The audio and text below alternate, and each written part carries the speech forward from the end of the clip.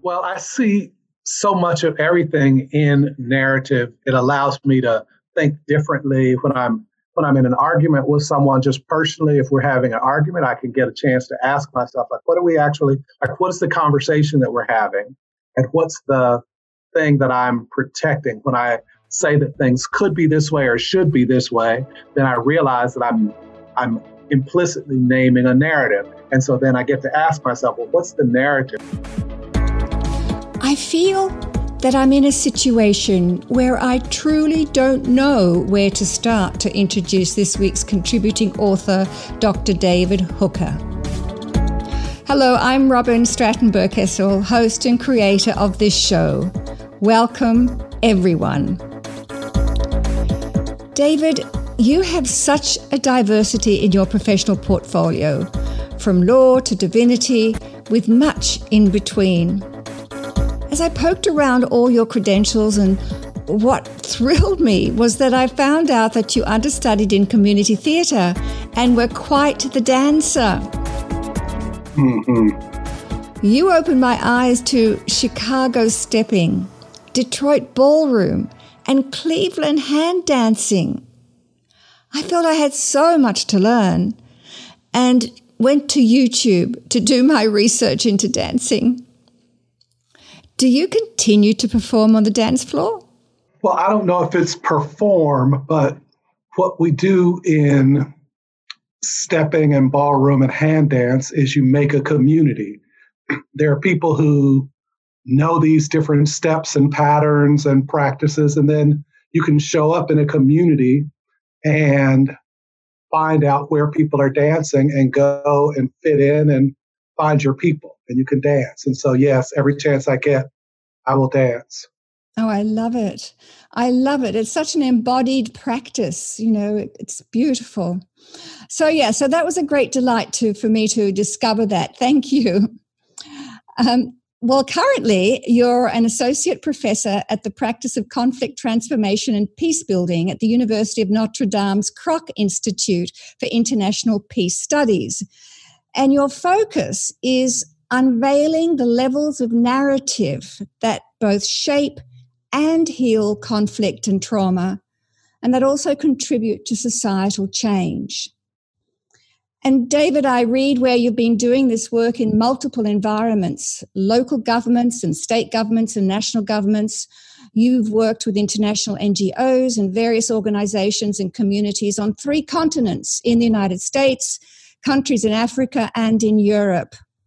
And what I'm referring to when I talk about this work, I'm referring to transformative community conferencing, which I'm aware informs the work that you do to achieve what you seek to do for different communities in peace building.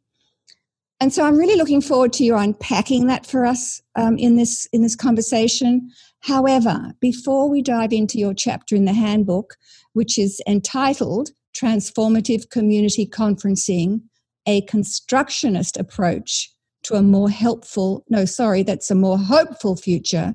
That's the subtitle, A Constructionist Approach to a More Hopeful Future. I do have a personal question for you. And Sure. That is, what's been a thread or a number of threads in the parts of your narrative that shapes your life that has led you to this work? I think that what I have discovered over the course of my life is that identity, my identity particularly, but all identities are processes, in the sense that my identity is not a static thing, but it gets shaped by the different experiences and institutions and context in which I exist. And is particularly fascinating around areas of race, where when I visited South Africa before apartheid fell, and I learned that because I carried a U.S. passport, I had options.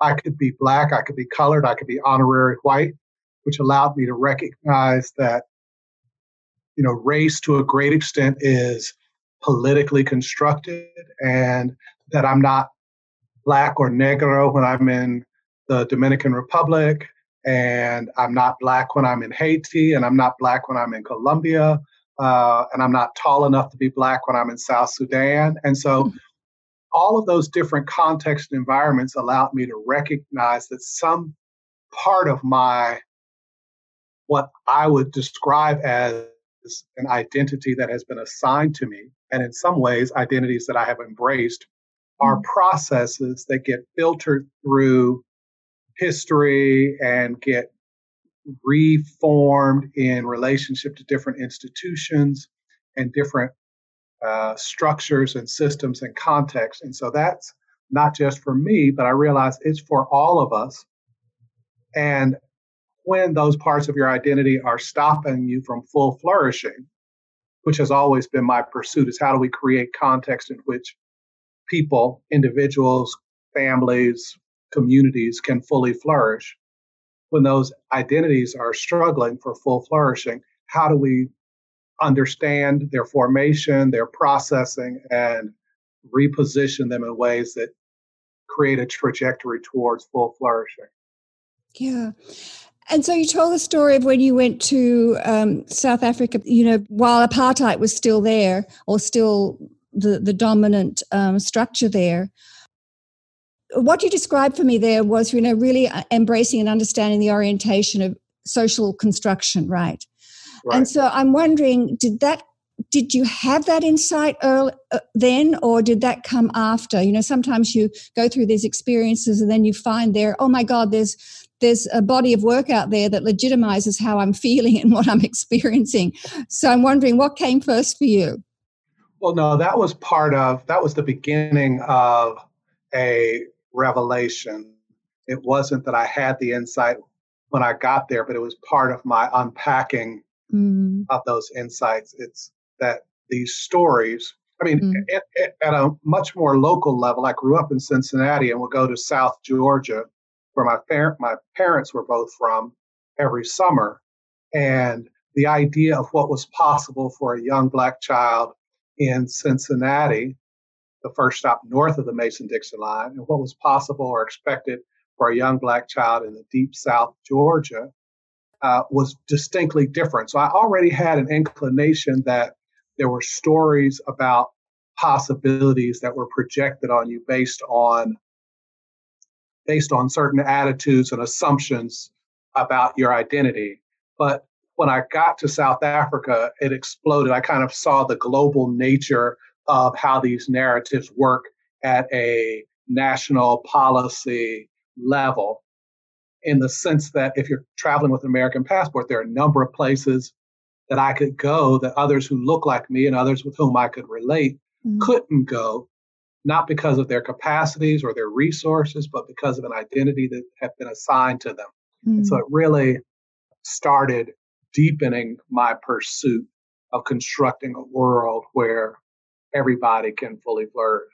And so how did you start to do that?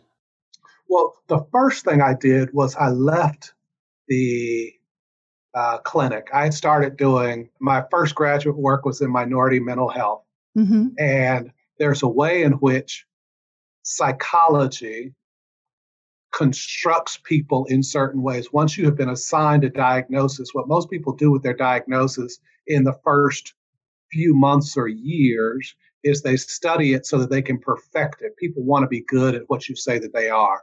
Right. And so they will perfect their diagnosis. So I recognize that by identifying some fatal flaw in people's character, I was contributing to, or in fact, in some ways, hardening the likelihood that they would not fully flourish. And so I left the mental health clinic going off to find another way to work with people that didn't allow the projection, so that we could name what you're struggling with and what might be a desired alternative, but that it didn't come inside of a quote unquote scientifically constructed narrative of deficiency. That gave me chills, because I can relate to that in a very different context. And I won't go into that because that's my story. Yeah. So you left that practice because, let me paraphrase that. So because you felt that you were then almost perpetuating the diagnosis that they were given rather than, helping them to find a life that is more flourishing. Well, once they're given a diagnosis, many people relate to their diagnosis Yeah. as an essential part of their character that someone has identified for them. Somebody, usually someone Yeah. smarter than them or more well informed, has identified. Or the greater power, perceived power. Right. And so it's in this, once it becomes an essential part of you, then you build it in. And so it becomes a constraint to the rest of the way that you live. And so you incorporate, I'm male, I've got schizotypical tendencies, I'm being confronted. What is the thing that I should do in this moment? So you begin to perfect that as an essential aspect of your being. And it felt, because I really wanted to just work with people to help do problem solving and move towards full flourishing where they didn't see themselves as essentially wrong or broken. I realized that the mental health field, at least as it occurred to me in those days and moments, wasn't providing that trajectory. It was creating spaces, and ultimately it was creating spaces for people to accommodate to and learn how to act better and perform better in the face of challenges, but not necessarily to undo the systems and structures or to resist the narratives that were creating them as deficient or broken or otherwise flawed. So what did you do then? Well, I originally two things happened simultaneously.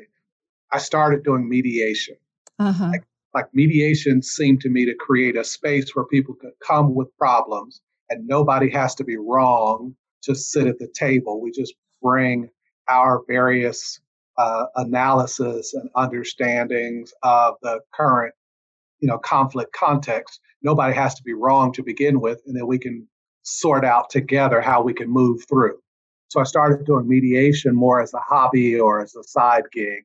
And I went off to study public health practices, and particularly mental health finance from within the realm of public health, with the intention of finding ways that people could get access to service, that we could repurpose the monies so that people could get access to service that wasn't directly tied to a pathology.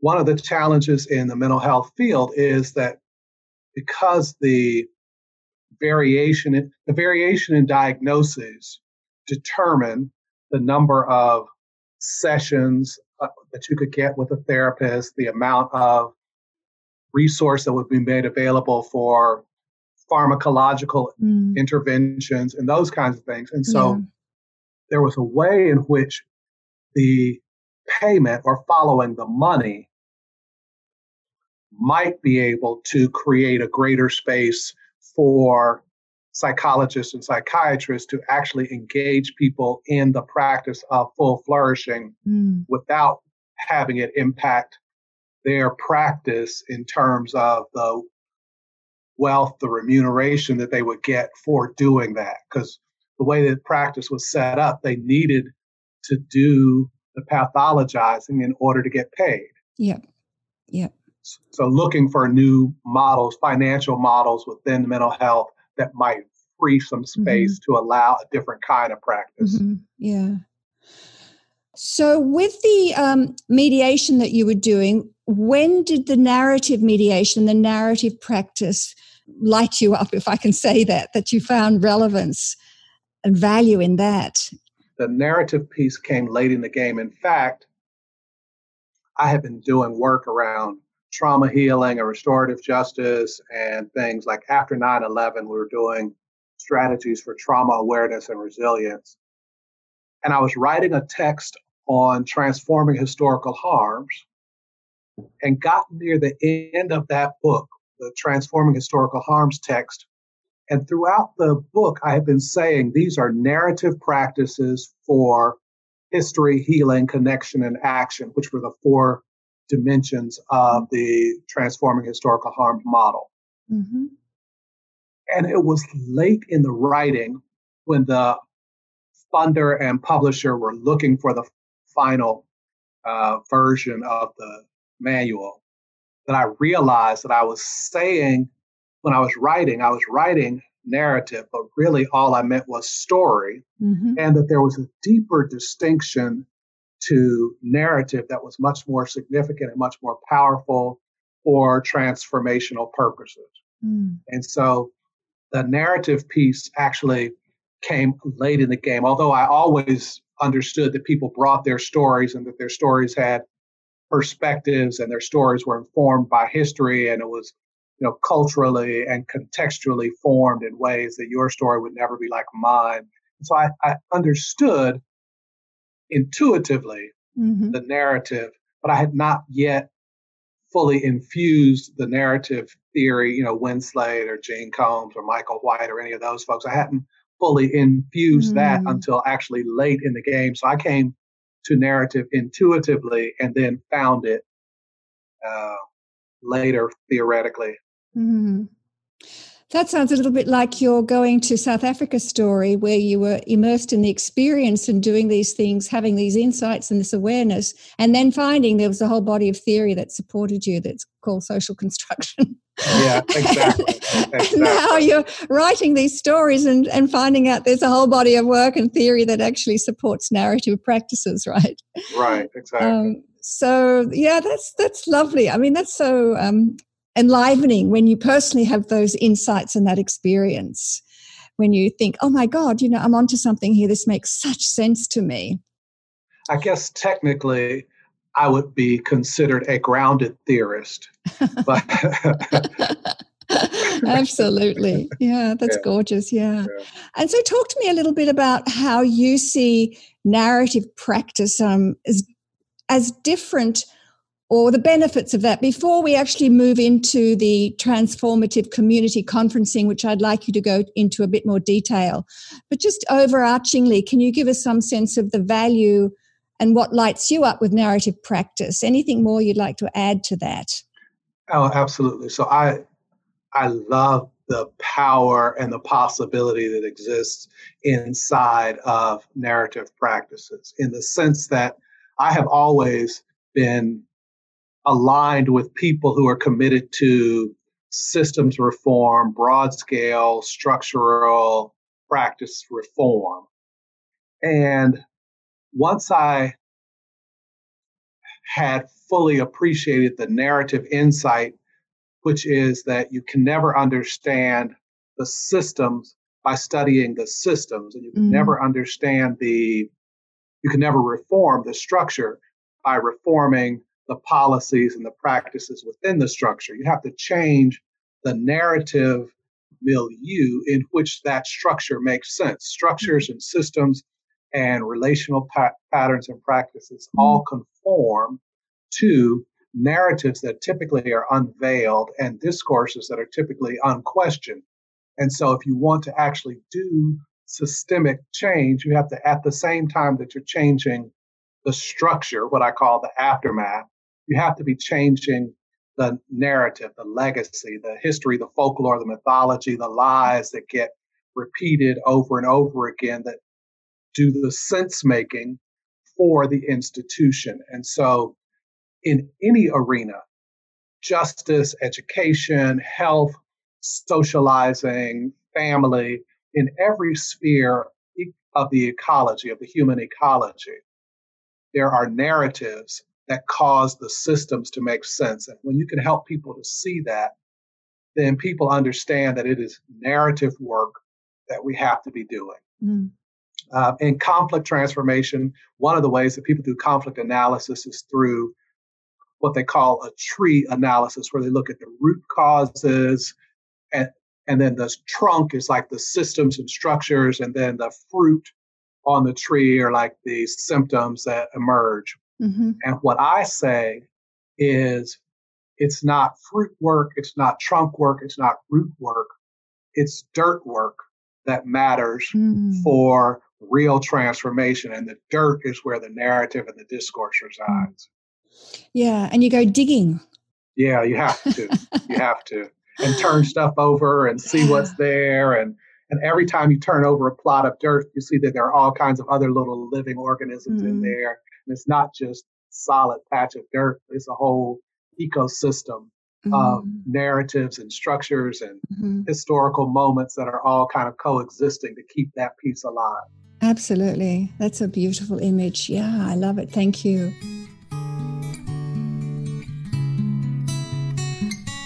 I expect your curiosity is aroused as you listen to David, not only to his story, but his orientation to life that is grounded in social construction ideas. Here's one of the key founders of the Taos Institute to remind us what the Taos Institute offers. At the Taos Institute, we offer a wealth of resources for practitioners, scholars, students, and the curious.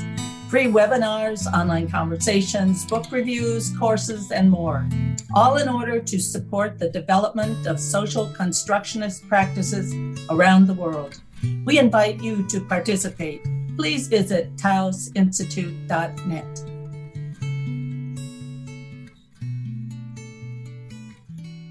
So, David, let's move to the chapter that you have written for the book. And the title I've already given, Transformative Community Conferencing, with the subtitle of, I have to go back and look for it now, A Constructionist Approach to a More Hopeful Future. Yes. And there you are giving examples and telling stories around this approach, transformative community conferencing. So I would love you to talk a little bit about that, maybe how you came to that, and then some stories or a particular story of where you take us through the process. So transformative community conferencing, like every other scholarly aspect of my life, emerged from experience more than from the having a theory and going in to apply it. Mm-hmm. My question, when I finished writing the Transforming Historical Harms Manual, and I realized that I had done a bit of a disservice by only talking about stories and not really unpacking the value of narrative. That's when I went to the Taos Institute. That's when I went to Tilburg. That's when I started doing my work, really was to critique my earlier work, to say that there's more power in narrative than there is in story. Mm-hmm. And I was working with a group in Greensboro connected to theater. I'm very much always going to find my way around theater. And we were trying to think about the notion of performing equality. Mm-hmm. So you can name equality, and even when there are spaces within legal and social, systems that allow for equality, if people have never actually embodied it, if you've never actually performed it, then it may not arise even when the circumstances, the conditions are permissible for it to be. And so we were going to learn how to perform equality. Right. So what we thought we would do is I've been working in Greensboro after they had a Truth and Reconciliation Commission in response to events where there was somewhat of a massacre. The Ku Klux Klan and the Communist Workers' Party, NAACP, had a big clash, and several people got killed and other people got injured. And then there were a series of state and federal trials, and everybody was exonerated, even though many of the shootings were actually filmed and available. And so they needed to do something else. And so they did a Truth and Reconciliation Commission, which was less than it, while it was valuable in some sense, it didn't quite fully accomplish the task that they had hoped. And so we were punching around looking for other opportunities to continue that work. And part of what I wanted to do was investigate with people from all around Greensboro this notion of performing equality. And so we went to see a play together.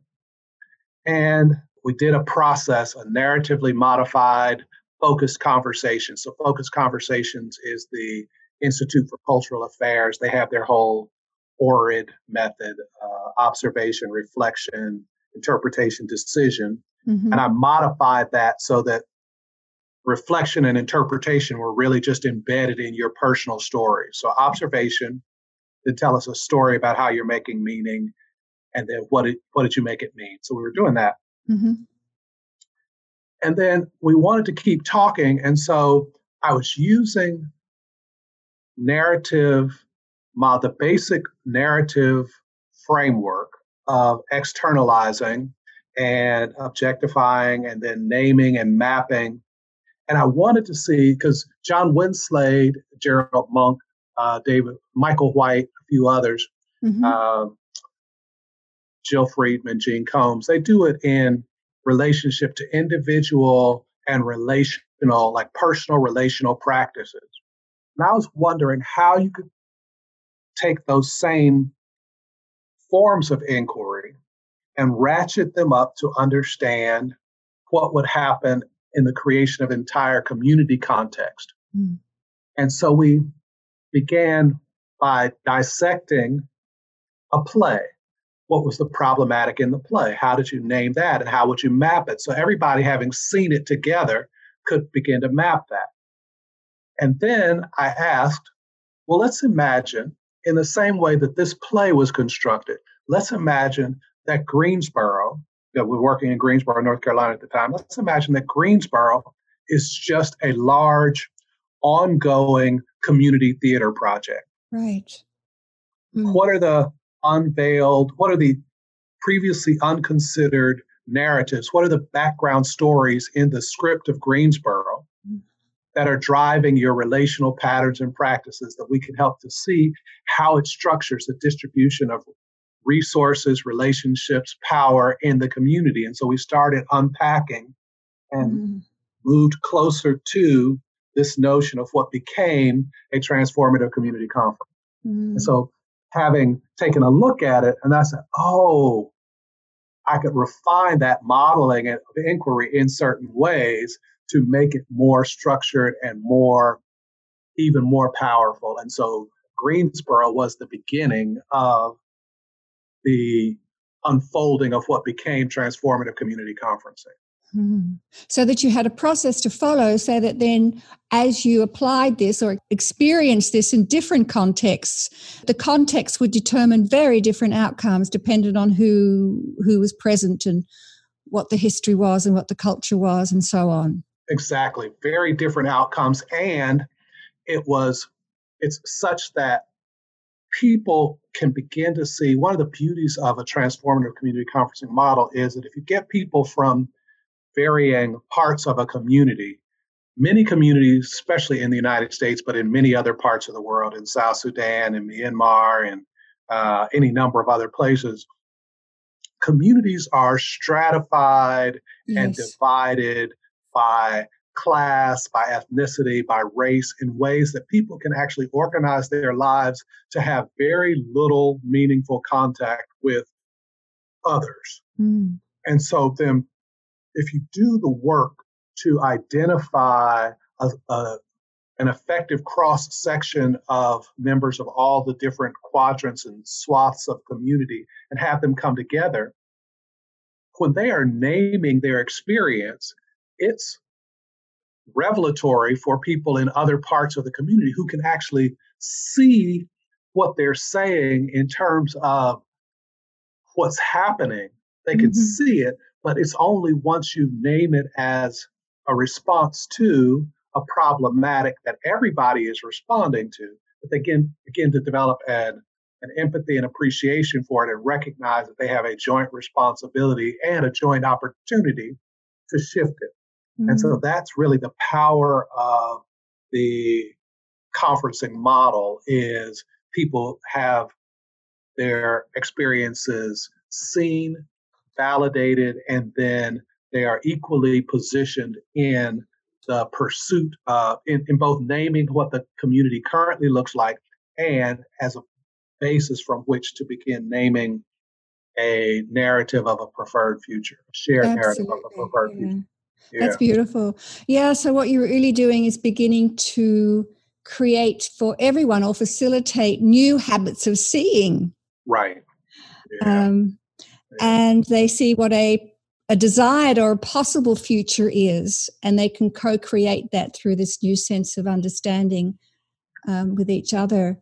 Well, it's not just that they get a chance to have a desired future, but the thing about most communities is even while there is a dominant narrative that is often marginalizing and oppressive, there are almost always small counterexamples of a possible future where people are experimenting and taking little catalytic measures that resist that domination and that marginalization. And so you can reverse map those to see what makes that possible.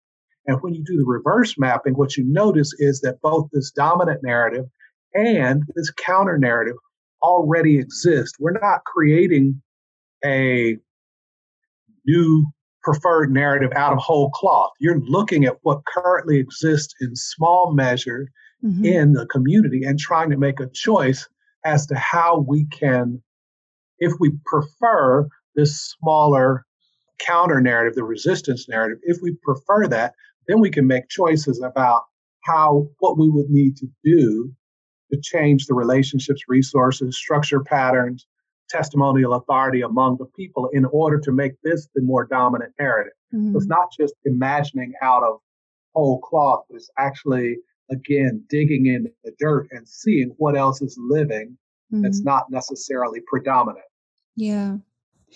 And David, do you find that this is equally effective with small, discrete communities versus amorphous, like townships? So, is it more effective if you can contain it, or the people feel that they have greater autonomy and power in not only imagining their preferred future, but actually being able to co-construct and co-create this preferred future? Well, yes and no. I think that if it's smaller, more manageable, like we've done transformative community conferencing processes at small universities, in congregations, in smaller community and civil society organizations, in a number of places like that, where the container is fairly specific. Right. Yeah. So the question is one of subsidiarity. Like the problem, subsidiarity is the notion that we solve the problem at the lowest level at which it can be solved. And so there are problems that are in the container of a congregation or a education system, a public school system, or a university that are specific to the university. But then there are problems that actually are just infused. They're being filtered through the life of the smaller organization, but they really are a much larger problem. And so there are pieces where people feel in these smaller, more contained settings that they can manage what's there. And yet they often have to acknowledge that much of what's influencing us is outside of our control. And so the larger you go in terms of, the larger amorphous, bigger village, you can grasp and then segment. Like if we notice multiple issues, then we can kind of segment them off, identify who are the proper players and voices to specifically respond to that in the larger process of narrative creation. We've named this larger narrative, and then we can task the proper group with addressing their specific component of the larger community narrative. Excellent. Look, another curiosity I had, and that is when you begin to work with a community, your transformative community conferencing process begins with this statement this idea that the people aren't the problem, but the problem is the problem, right? Yes. And so unpacking that, But here's my question and my curiosity is that when I was reading your chapter, some of the problems that were named came over as emotions like fear and apathy and isolation, inequitable power, hatred, and so on. And so what I'm wondering is how people did not name events like shootings or hunger or drugs, but they came up with emotions. So that was a surprise to me. Well, they may not have come up with the emotion right away. They may not have come up with the problematic right away. So if someone says that drugs are a problem, for instance, there's a high level of substance abuse, then we're going to do 3 to 5 whys back. Like, why is there high use of substances? Well, people are in pain. Great. So we'll write that down. So there's substance abuse. There's also pain. Why are people in pain? Well, they're in pain because of their lack of recognition, the inability to feel like they can fully flourish. Perfect.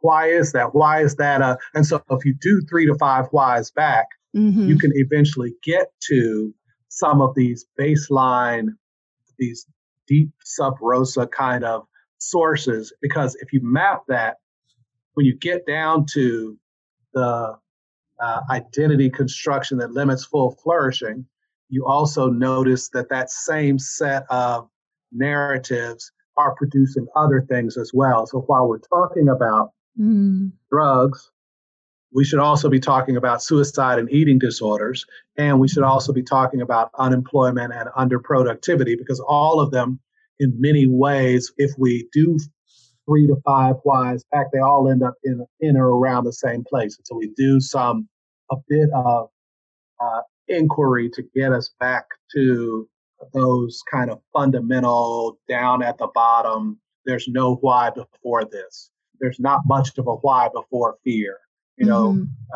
Fear and the unknown and the fear of the unknown are kind of at the bottom of a whole lot, right? Yeah. There's not much why before that. Yeah. So one of the loveliest parts of, I think, of the transformative community conferencing process is when people have had the opportunity to begin naming those problematics. Then you break into some smaller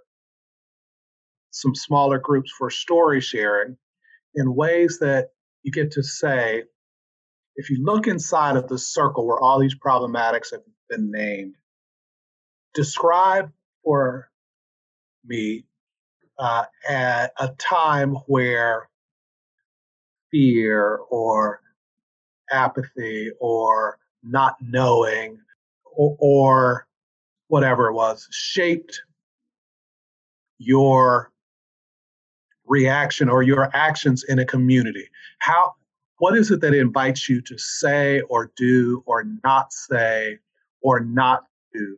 And then when you start having people to share those experiences, in addition to the general mapping, those deep, personalized stories allow you to see another and notice that what they're doing is kind of performing in response to their performative response. The creation is helping to create community, but it's really in response to these problematics that we're all reacting to. And depending on our positionality, depending on our access to certain resources and our historical perspective in relationship to kind of power hierarchy in a community, we're all reacting to many of the same problematics. It's just that we have different resources and power history, power wounding. Vanessa Jackson would say power wounding to draw on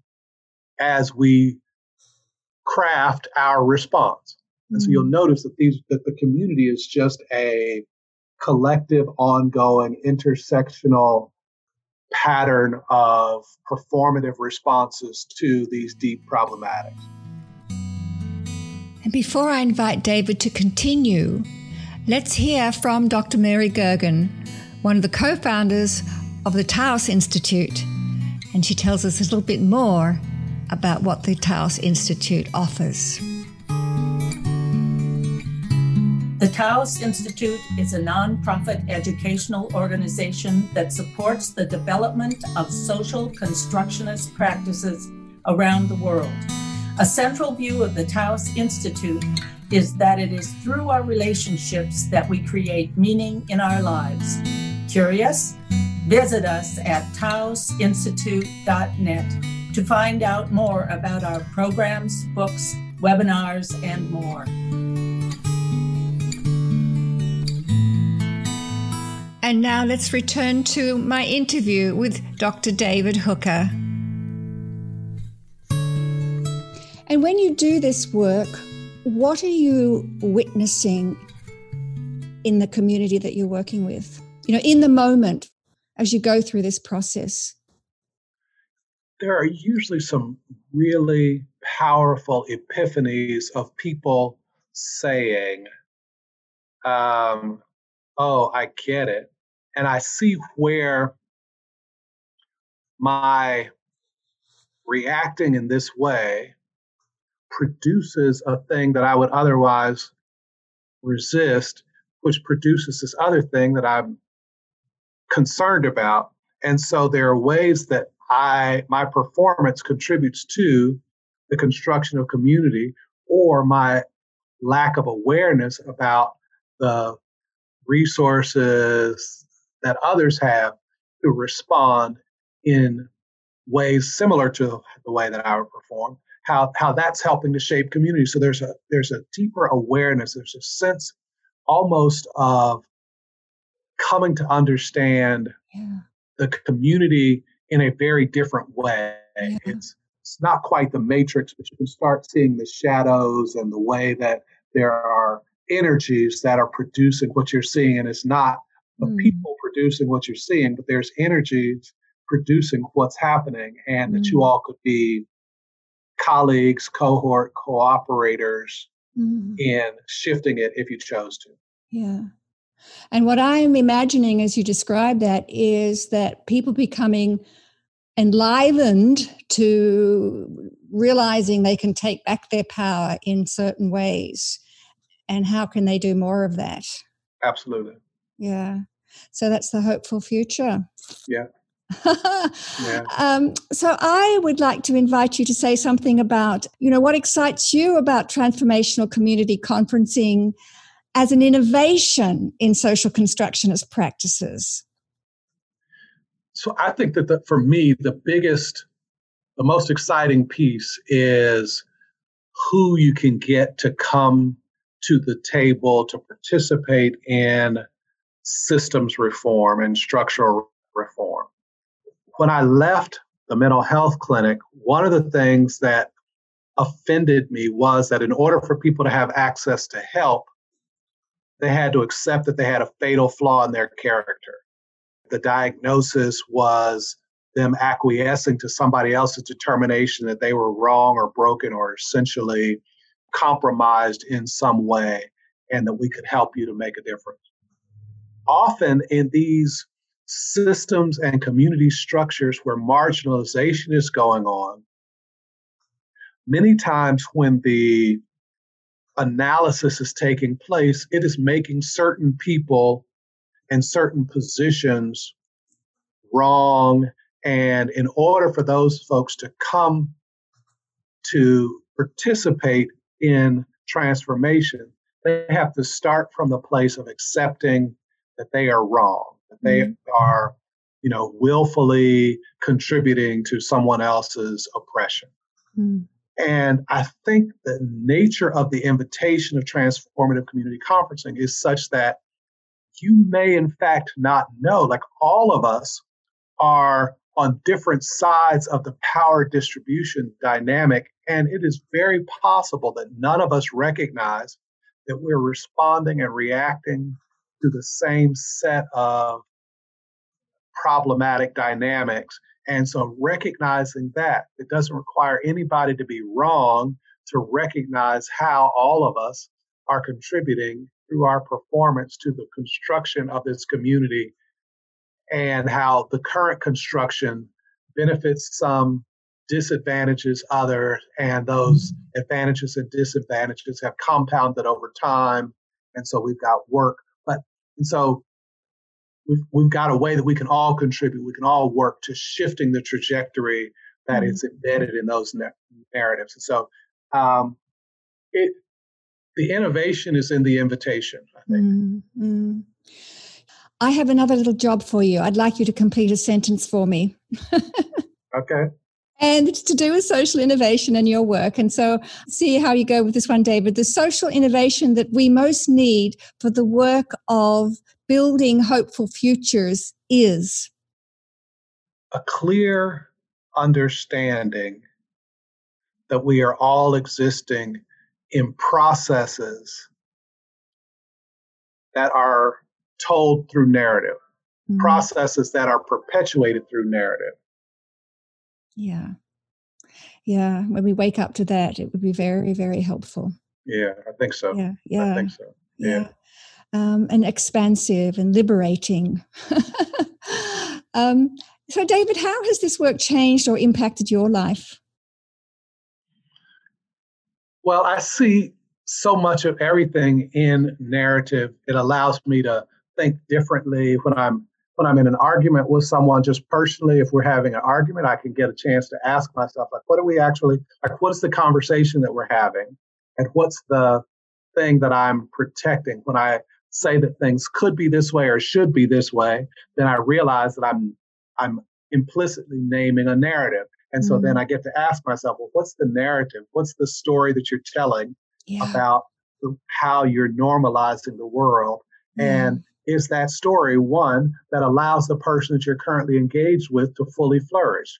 That's why they're reacting so vehemently to my construction of the way that I say the world should be or could be, because they don't yet see how it could allow them to fully flourish, or maybe it doesn't. And so that's the inquiry that we should be having. And so at a personal and relational and professional level, I get to recognize that it's just a story, right?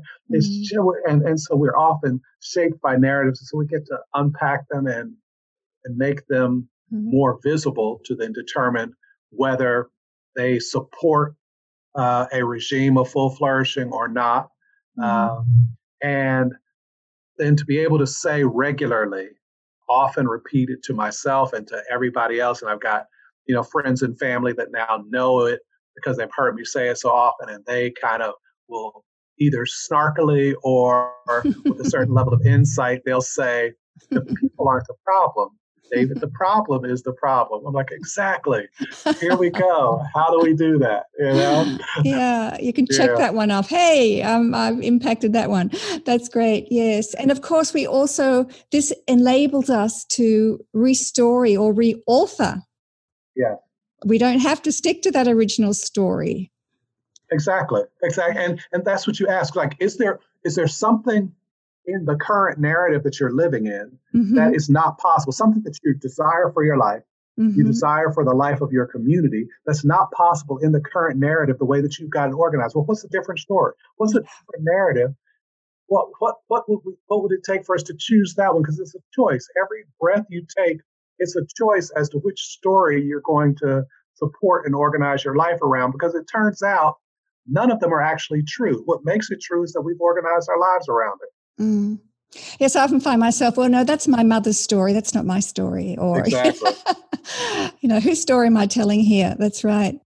Well, look, as we close out, David, this has been lovely. I've just really loved your energy and what you've shared here. Is there something additional you'd like to say that comes to you and that I haven't?